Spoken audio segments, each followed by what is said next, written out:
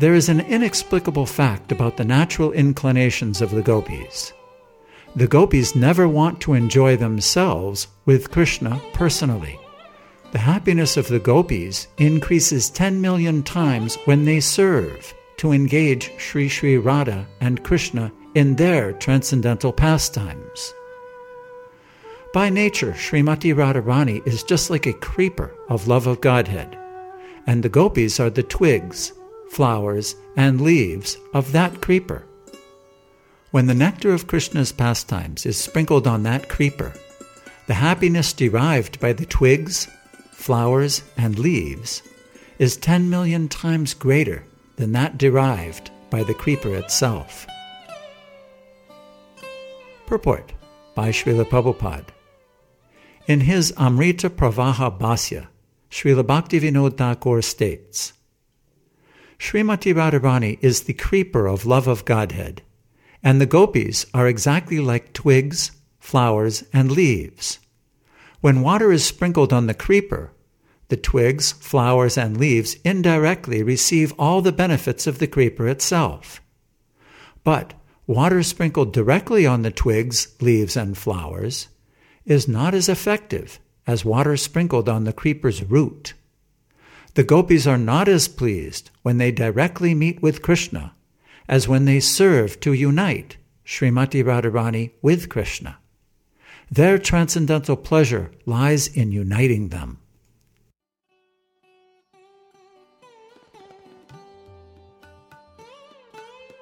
Ramananda Rai then said, all the gopis, the personal friends of Srimati Radharani, are equal to her. Krishna is pleasing to the inhabitants of Brajabhumi, just as the moon is pleasing to the lotus flower.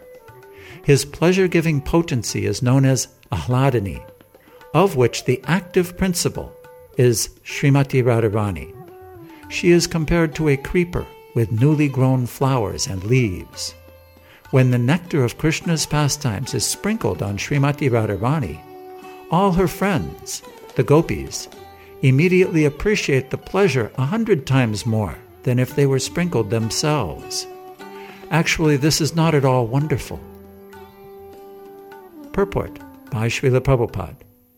This verse is also from Govinda Lilamrita 10:16. Although the gopis, Srimati Radharani's friends, do not desire to enjoy themselves directly with Krishna, Srimati Radharani makes great endeavor to induce Krishna to enjoy himself with the gopis. Presenting various pleas for the gopis, Srimati Radharani sometimes sends the gopis to Krishna, just to enable them to associate with him directly. At such times, she enjoys a happiness 10 million times greater than that enjoyed through direct association. The transcendental mellow is nourished by that mutual behavior in transcendental love of Godhead.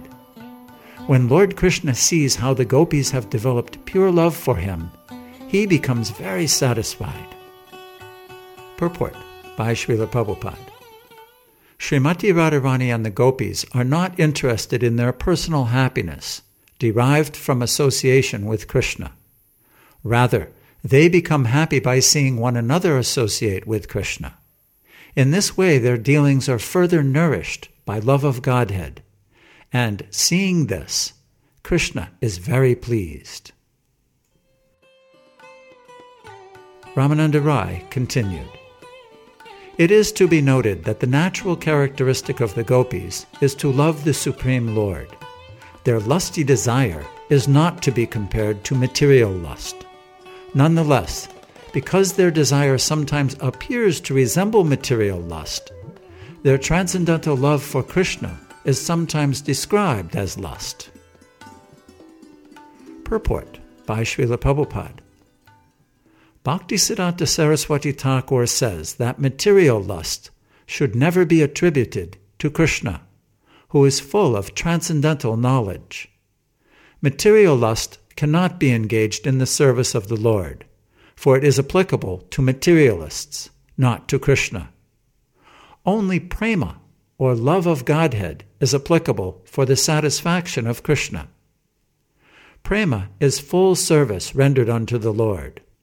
The lusty affairs of the gopis actually constitute the topmost love of Godhead, because the gopis never act for their own personal satisfaction. They are simply pleased by engaging other gopis in the service of the Lord. The gopis derive more transcendental pleasure from indirectly engaging other gopis in the service of Krishna than from engaging in his service themselves. That is the difference between material lust and love of Godhead. Lust applies to the material world, and love of Godhead applies only to Krishna.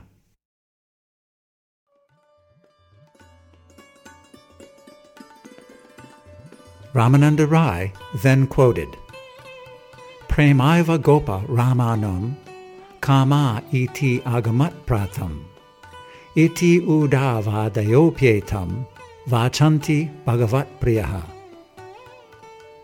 Although the dealings of the gopis with Krishna are on the platform of pure love of Godhead, such dealings are sometimes considered to be lusty. But because they are completely spiritual, Uddhava and all the other dearmost devotees of the Lord desire to participate in them. Purport by Srila Prabhupada. This is a quotation from the Bhakti Rasamrita Sindhu, 1-2-285.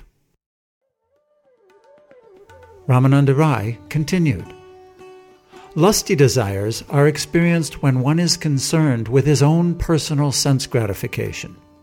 The mood of the gopis is not like that. Their only desire is to satisfy the senses of Krishna. Among the gopis, there is not a pinch of desire for sense gratification. Their only desire is to give pleasure to Krishna, and this is why they mingle with him and enjoy with him. All the gopis said, Dear Krishna, we carefully hold your delicate lotus feet upon our hard breasts. When you walk in the forest, your soft lotus feet are pricked by small bits of stone. We fear this is paining you. You are our life and soul, and our minds are very disturbed when your lotus feet are pained. Purport by Srila Prabhupada. This is a quotation from the Srimad Bhagavatam, 10:31-19.